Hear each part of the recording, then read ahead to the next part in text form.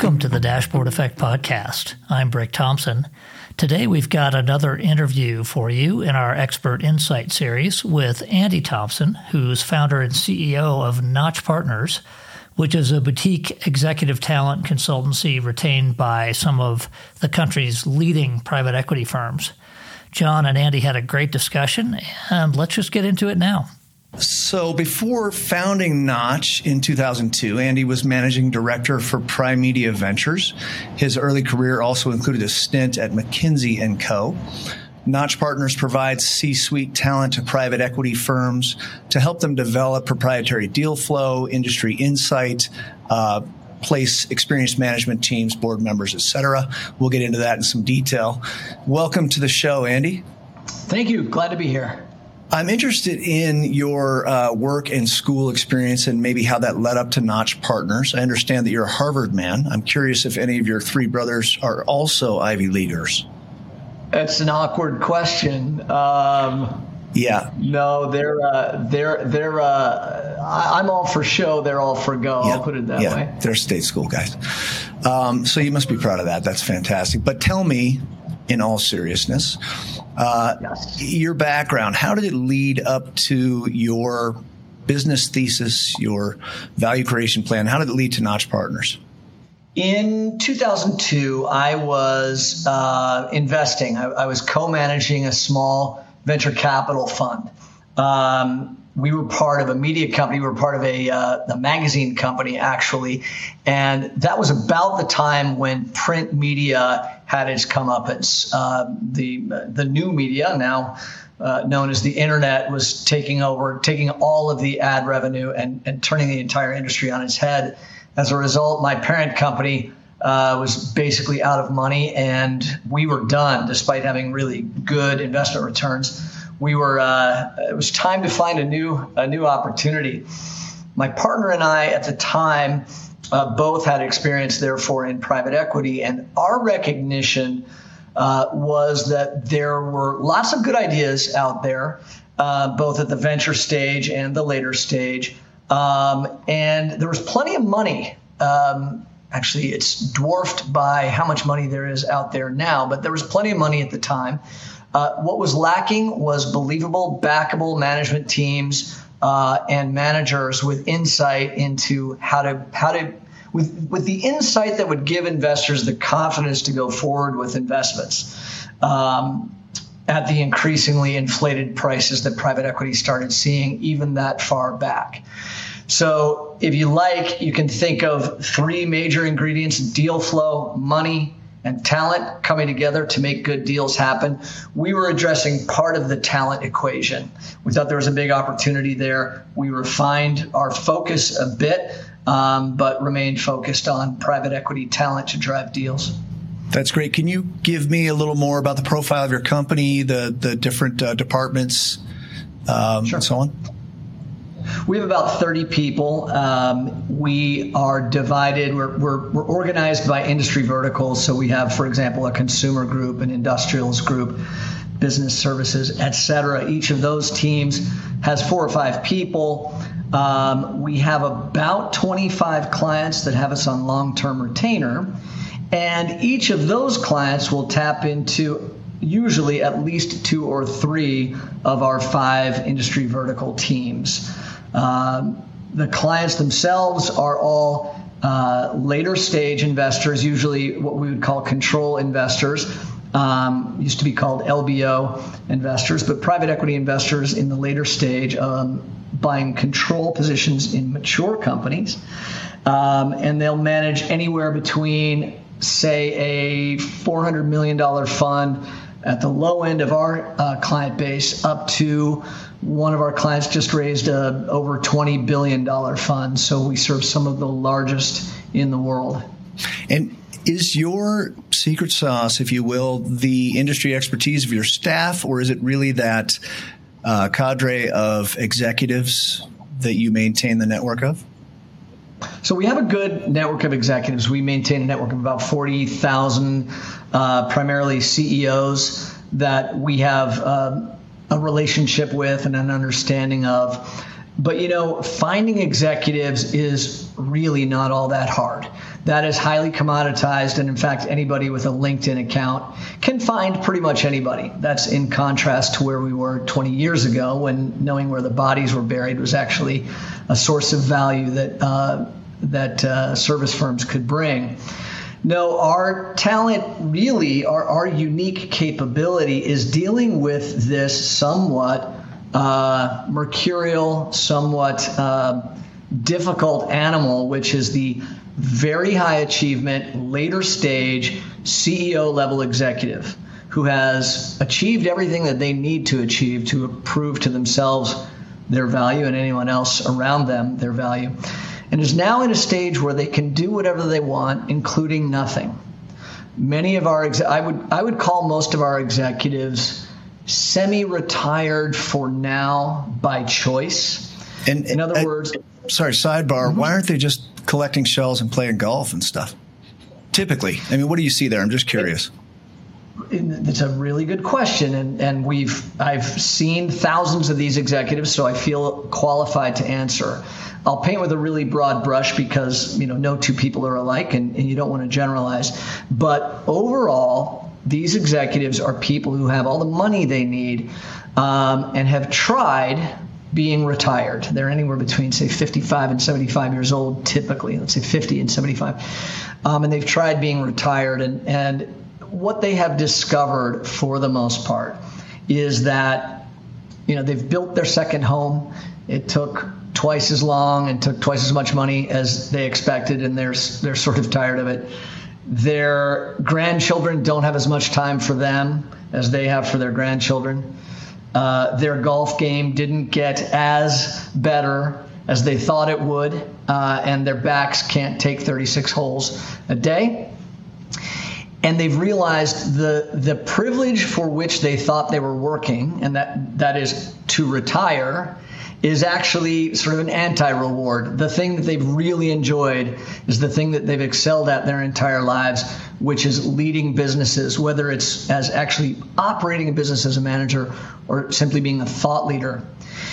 What we are doing with these executives is not presenting them an opportunity to get rich, because frankly, they already are. We're presenting them an opportunity to engage in a business situation where there's a high bias for action. That's the way private equity firms are. They've just done a deal, or they're about to do a deal, and they want to make things happen in 2-3 years so that they can look at a good exit in 4 or 5, or as early as 4 or 5. A high bias for action where their expertise is highly valued, where they're not going to be engaged forever. They can sort of see the light at the end of the tunnel, and where their contribution is highly valued even without being the CEO themselves. So we call them CEO level executives, but their contribution to private equity investors is often as an advisor, board member, chairman, or sometimes an interim executive. So is their unique or valuable profile, is it related to their retired and advisor by choice, or is it something that you guys do to help them cultivate? Here's how you can really package and deliver the wisdom that you carry and bring ideas and so on. How does that go? There are, if one of our clients is working on a specific deal, then an executive who has long time experience in that industry as a leader, as a CEO, but is far enough outside of having been in the industry that their non-competes are no longer an impediment, any one of those executives can be interesting. However, executives who want to be interesting in that way are really sort of passive with respect to getting into a relationship with private equity firms. They need to wait until a private equity firm says, here's a deal that touches your background and we'd love to get you involved. Executives who are truly determined to get involved with private equity, we advise that they do so by leading with their ideas. That can sound like shorthand for bring a deal and a private equity firm will pay attention to you, and that's certainly true. But they don't actually, most private equity firms don't actually expect you to show up with a proprietary deal in your pocket, and particularly not firms that are of any reasonable size where pretty much every deal is going to go through an auction. They are, however, looking for executives who come in with a point of view about how to create value by deploying capital in a private equity context in an industry where they have experience. If they're able to articulate a thesis for how to create value in their industry of expertise, private equity firms will listen to them all day long, and they have basically got a carte blanche to talk to any private equity firm that is even remotely interested in that industry. Even if the private equity firms that they talk to vehemently disagree with their perspective, they respect the experience and they value that somebody's sticking their neck out and saying, here's what private equity should be doing in this industry to create value. So being proactive, being thoughtful, being organized in your thinking as an executive will get you 10 times the access as sort of sitting back and waiting for somebody to call you regarding your expertise. And you culture that with them. I assume you don't do that across 40,000 people. That's right. Pretty much every executive we talk to, and we probably contact about 4,000 new executives per year. So that 40,000 is an asset that's been built over time. We will have a conversation with pretty much every one of them, which at some point in the conversation includes the question, how do you think private equity should be thinking about your industry? Some executives, a very small portion, 2 or 3%, will have an immediate, clear, crisp answer. They'll say, this is where they should be investing. These are the kinds of companies they should be talking to. And some small portion will even say, and I think that this particular company is a very attractive asset. Probably double that number, so maybe 5 to 8% of all executives, if pushed, and if coached a little bit, are able to quickly articulate a similar point of view. So we work to identify who the executives in that small set are and then to cultivate the slightly larger group. But most executives carry habits from a long career of being highly talented people, highly sought after, and they're somewhat more reactive or passive with respect to private equity opportunities. Yeah, that makes sense. Quick question.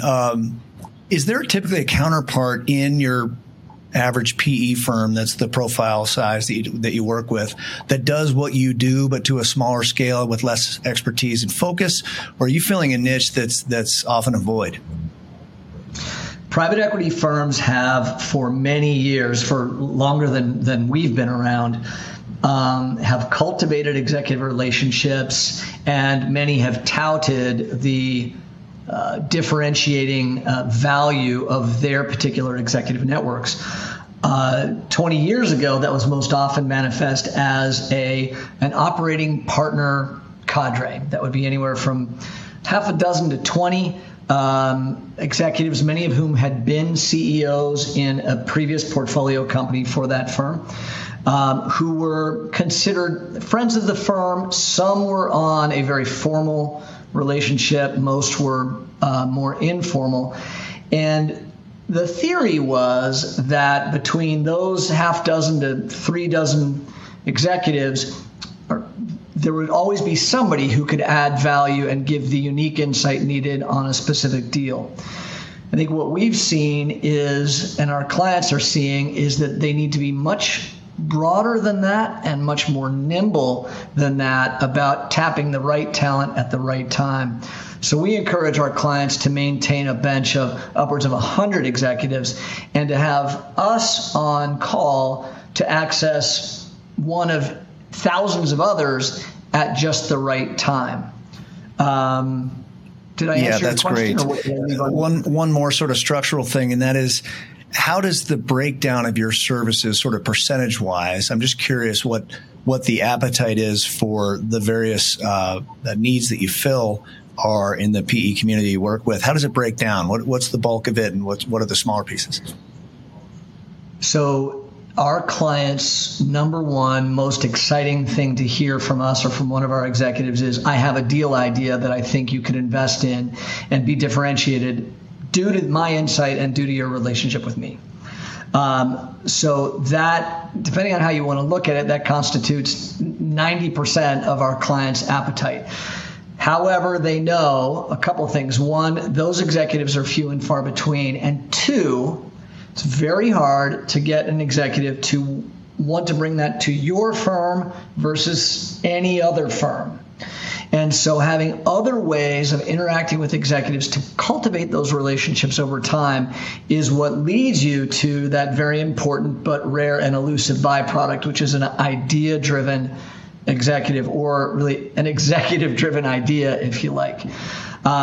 So while that is the most valuable thing, it's the least common thing that we deliver. More common would be a client coming to us, and this is about 50-50, a client saying to us, we think there may be some opportunities to invest in industry X, let's say the car wash industry, over the next couple of years, and we would like to start identifying executives and targets with whom we can go after that industry. Can you help us build our executive network and identify one or two backable senior executives in the industry? That's about half. The other rough half is when a client says, we have a specific deal, it's usually an auction, that we think we want to get aggressive on, where we want to bid aggressively. Let's say, again, it's a car wash company, but we don't have any really good car wash executives on our side of the table helping us to understand whether or not this is a good target and how we might create value after buying this thing. So we do a lot of both of those, and in doing each of them, we're constantly looking for the executive-driven idea that our clients are really excited about. And then to round it out, you also read up briefs on different sectors and various analyses proactively with your internal staff. And the briefs we do are all about a specific deal thesis built around an executive. So I told you about the 3% of the executives who have an idea immediately. We get that down on a piece of paper because typically those executives they have a lot more to say than anyone has time for, and they have a lot more expertise than anyone can absorb in an initial meeting. So we help them to consolidate their thoughts, organize their thinking to make it presentable to our clients. And then there's that slightly larger group that ought to have those ideas, and we help them too to form their thoughts and get it onto a piece of paper.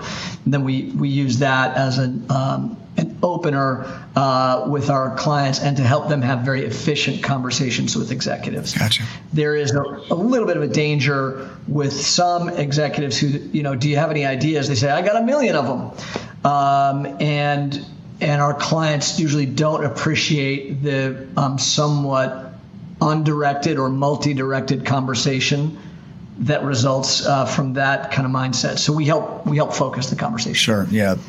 PE partners are busy, I've discovered. Next question. This might be patently obvious, or it may not be at the center of sort of where you guys deal. Just speaking to our PE partner audience, any thoughts on assessing an investment? Are there certain essential ingredients for a successful investment? Again, feel free to punt on this one because I got to follow up if it's not really useful to the average. Yeah, I sort of will punt by saying that that's what they do for a living and that's what they do far better than I do.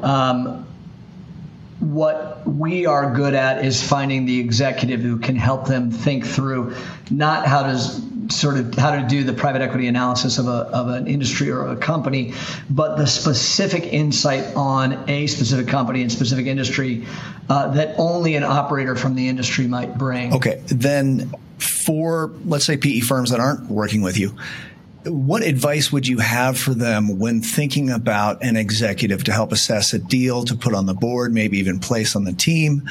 What are some of the pitfalls that you have discovered that maybe were not intuitive, were a surprise to you as you've done this for quite a while? How many years have you been in business? 20 years.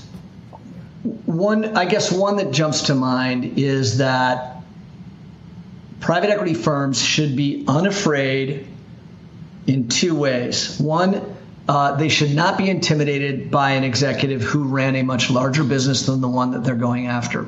Typically, that executive will have grown up through the size that they are typically looking at buying. Now, there's certainly a point at which an executive's size makes their insight on a smaller target irrelevant. But an executive who ran a $500 million business is often just the right person to consult to a company or to a firm that's looking at buying a $100 million business. After all, they're looking to get to 500. They're looking to exhibit the successful attributes that $500 million business did. And the executives are not turned off by that at all. I think when we're hiring someone, we often think about, I need to give this executive a slightly larger opportunity than the one that they came from. But when you're looking to bring on an advisor and collaborator, they're not nearly as focused on building their resume. They're much more focused on how can we turn this ship quickly and create a lot of value for everybody around the table. The other thing that I would encourage private equity investors to not be afraid of is to not be afraid to stick their neck out and to say to a longtime industry veteran, here's what we think is going on in your industry. Here's why we think we like it. The longtime industry veteran will certainly have some insight that will shape the thinking further. To put it a little more succinctly, the longtime industry veteran may think that the investor is wrong, but they're always going to respect that the investor stuck their neck out and said, here's what we think is going on. And they relish the opportunity to engage and correct the thinking or shape the thinking of the private equity firm. The private equity firm that is afraid that they're going to look stupid sits back, doesn't say much, hoping that everyone will maybe think that they know more than they do, won't fool the executive, and certainly won't be the one that stands out in the mind of that executive as the firm that they want to partner with. Yeah, that's great. Helpful. Question regarding the current headwinds, these rumors of inflation that I think are unsubstantiated, et cetera. This might also be, this is what these PE partners do for a living, do better than I do. But curious from your perspective, your vantage point anyway, how PE partners should be thinking about the investment environment, climate, strategy. And if you have any thoughts on exactly where the Dow is going, I'd love to hear, because what is the thing the joke that somebody said that they've predicted the last 5 recessions, and on 3 of them they were right, or something like that. I mean, there's always one coming around the corner. I'd like to look that up because it's actually funny. I will tell you, so the last significant downturn that we all saw was COVID. And we, like everybody else, that wasn't this might happen. That was suddenly overnight, this is happening. And we, like everybody else, sort of wondered what was going to happen. Let me tell you what happened in our client base. For about 2 months, they were very focused on housekeeping with respect to their current portfolio companies. So there were some supply chain issues. There were a number of issues that faced certain portfolio companies, and they immediately had to focus on those. There was almost no investing going on because there was a bunch of uncertainty both for buyers and sellers, and so everybody froze. And then almost every single one of our of our clients at about the 2-month mark into COVID said to us in a somewhat confidential tone, while everybody else is freaking out about COVID, we are looking aggressively to invest capital. And as if they were maybe the only ones, but we heard that from every single one. I think it was Warren Buffett who said, when everybody else is getting greedy, you should get scared. And when everybody else is scared, that's time to be greedy. And I think there's some wisdom there that can be applied now. If everybody else is freaking out about Ukraine war or global warming or inflation or recession, that's the time to be thinking carefully about where can I deploy some capital when everybody else is scared. The other thing about private equity, and this, I'm not telling your private equity audience anything they don't know, the funds that they raise are relatively sticky. they don't go anywhere. When there's a big pullback in private equity investing, the committed funds that they have from their LPs typically aren't going anywhere. And as long as somebody is not at the very end of their fundraising cycle, of their fund cycle, they've got some dry powder, they usually are willing to be patient for 3 or 4 months, let sort of the markets settle out a little bit, and hope to experience the pending downturn as an opportunity for some downtick in pricing so that they can acquire more advantageously. So these downturns don't tend to, in a sustained way, impact deal volume for a long period of time, sometimes as long as a year, but usually not much longer than that. And with your broader perspective, are you seeing a recovery, a soft landing yet? Do you have any thoughts on that yet as an economist? No. Okay. I've given up. I've absolutely given up predicting. One thing I will say, though, I mean, maybe there's a prediction inherent in this. For our part, we don't pull back on staffing at all when we see these things happening.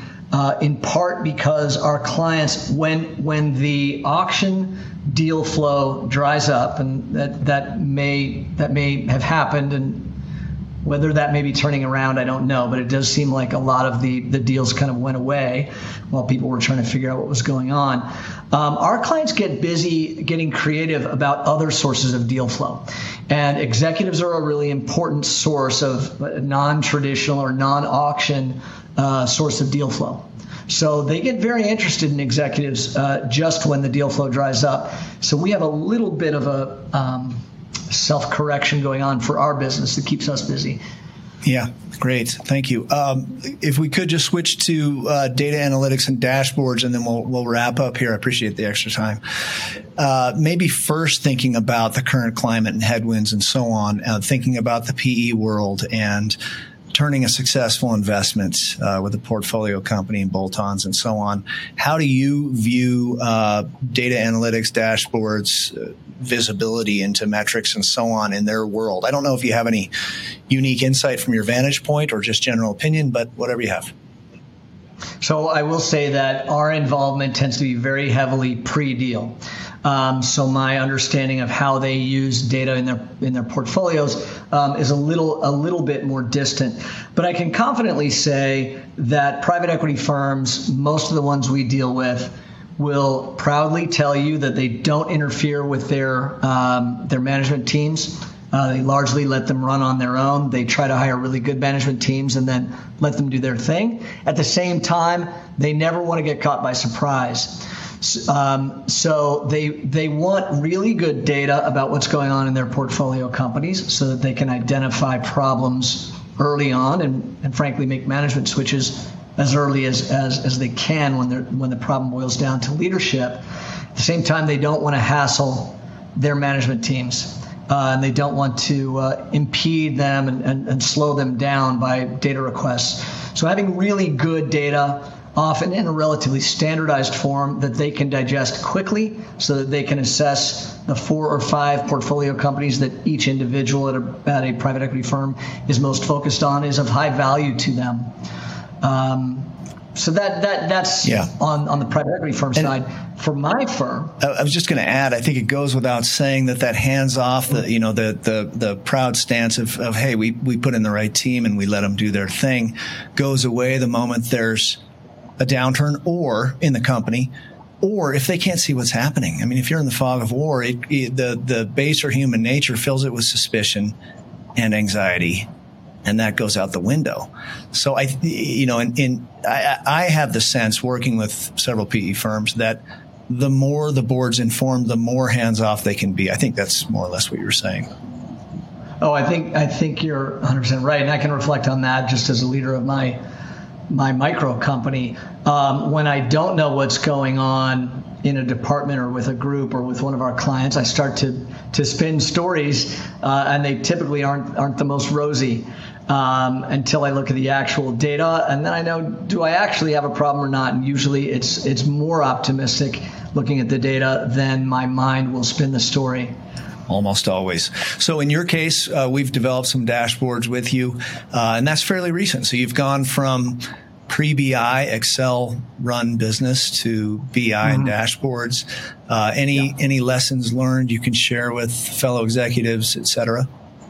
Sure. I mean, I think that to whatever extent you think you might want to slightly formalize your data and your approach to it, you're off by, I don't know, a factor of 5 maybe. We sort of, and I think business leaders make this mistake commonly. You probably know better than I do. If you had asked me 4 years ago, say pre-BI, pre-dashboards, how good a handle do you have on your company data? I would have said pretty good. I'd say I'm looking at 80% of the data that I need to make the right decisions for the company. Now that I have much better visibility into the data, I would say that I'm looking at 5 times the data that I was, 5 times the meaningful data that I was. So at best, I was looking in that previous life at 16% of the data that I really should be looking at. That was good math. Keep going. If I think that might have been good math, I'm 80 divided by 5 is what I was going for.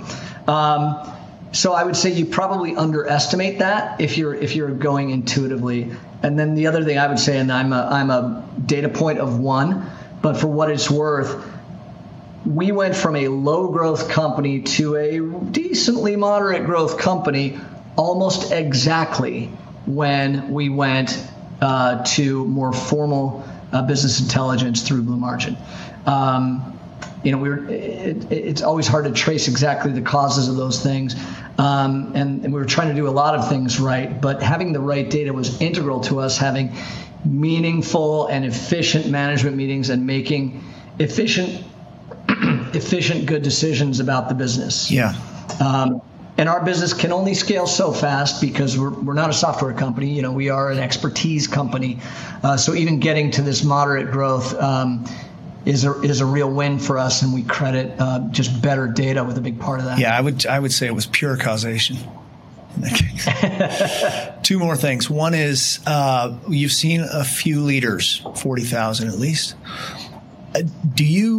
Is your theory, if you have one, that those folks are, if you will, born with innate qualities that make them great? Or is this a skill that anyone can learn, like public speaking, et cetera? I guess my observation would be that good managers build good managers, right? So if they're very good, well-managed companies, like let's say Danaher is an example that's often used in the industrials context. They've got great managers and they grow great managers. That would lead me to believe that great managers can be taught. Great management can be taught. When you talk to the really good managers about what they did and how they did it, very performance-oriented, very data-driven, very support. I would say not quite heartless, but very cut and dried with respect to the people who are performing and the subsidiaries that are performing, the products that are performing, support the heck out of them, but make quick decisions to move on from those that are not performing. I don't think that is. I don't think that's a magical quality to be able to do that. I think seeing other people do it and gaining conviction that it works is probably a much more reliable way and a much more common way of arriving at that capability. So I don't think it's a matter of being born with it. Yeah, and hopefully showing up without too many demons to exercise. And then lastly, thinking about, this will be something relevant to me at some point, transitioning from owning a company. I mean, you meet with a lot of these executives. You talked about the irony of getting the reward, and it was sort of an anti-reward to have all the time you wanted and nothing to do with real purpose. Any advice as executives approach that part of their life? Think about retirement versus staying engaged. How do they sail off into the sunset and not lose their sense of purpose, that kind of thing? My short version of that is retirement doesn't work. That's my 3-word, way too simplistic statement. Granted, the people that I work with, there's a selection bias there. They're people who want to keep doing things. But I see executives who retire and really go into what we think of as a traditional retirement, like heavy on the leisure, very low on the structure, seem to age fast. And if they can pull out of it within 2 or 3 years of, quote, retiring, they are greatly relieved. After about 2 or 3 years, it can be hard to pull out of it because they start to become less relevant, less sharp. Their reflexes, their muscle memory is starting to fade with respect to how to operate effectively in the business world. That being said, I think if you can maintain a sense of purpose while allowing more white space to show up on your calendar, that's the win. I don't think vast, sort of months in a row of white space on the calendar, that's what I have not heard work for anybody. People say, I decided to take a year off, and, after 2 months, I was ready to jump back in is kind of the common refrain. So I'm all for vacations. I'm all for delegating like crazy, developing the capabilities of people around you. I'm all for rethinking your role, reducing your hours, and getting more white space on the calendar. But, think about it in terms of hours and days. Don't think of it in terms of months. That's where it seems to go wrong. Yeah, it's the fallacy of marketing, that vacation by definition is a change of pace, and it doesn't work when that's your only pace. I mean, it drives you nuts. Although I see some people do it, and I think, how do you do that nonstop? So there are some exceptions. Sure. Okay, great. Thank you so much. What's next on the horizon for you, and how can people get a hold of you and connect with you if they want to? We're at the stage now where I'm very fortunate. I've got a senior team that has been with me for the better part of the last decade. They really know what they're doing. I've been able to elevate my game quite a bit as a CEO because I've got people doing what I used to do and doing it much better than I used to do it. So we are looking to continue to grow our client base. If private equity firms are interested, what I would say is this: private equity firms who are interested in how to build an executive arsenal, I'm an evangelist for it, and I'll talk to anybody about it. Will I throw in a pitch for Notch Partners? Sure, I will. But if somebody came to me and said, we don't want to work with Notch Partners, but we do want to build this capability internally, can we talk about it? I would spend an hour with any private equity leader who's trying to figure that out. I think it's an important part of our economy. It's a fun challenge. We've learned a lot. And I'd be happy to kind of share my view. Executives who think they want to work with private equity and don't quite know how to get a toehold should certainly reach out to us, and our website directs them how to get connected. That's great. Okay. Thanks so much, Andy. It's a pleasure to chat with you and see you face to face and see you in person soon. A lot of fun. Yeah. Thanks, John. Yeah. Talk soon.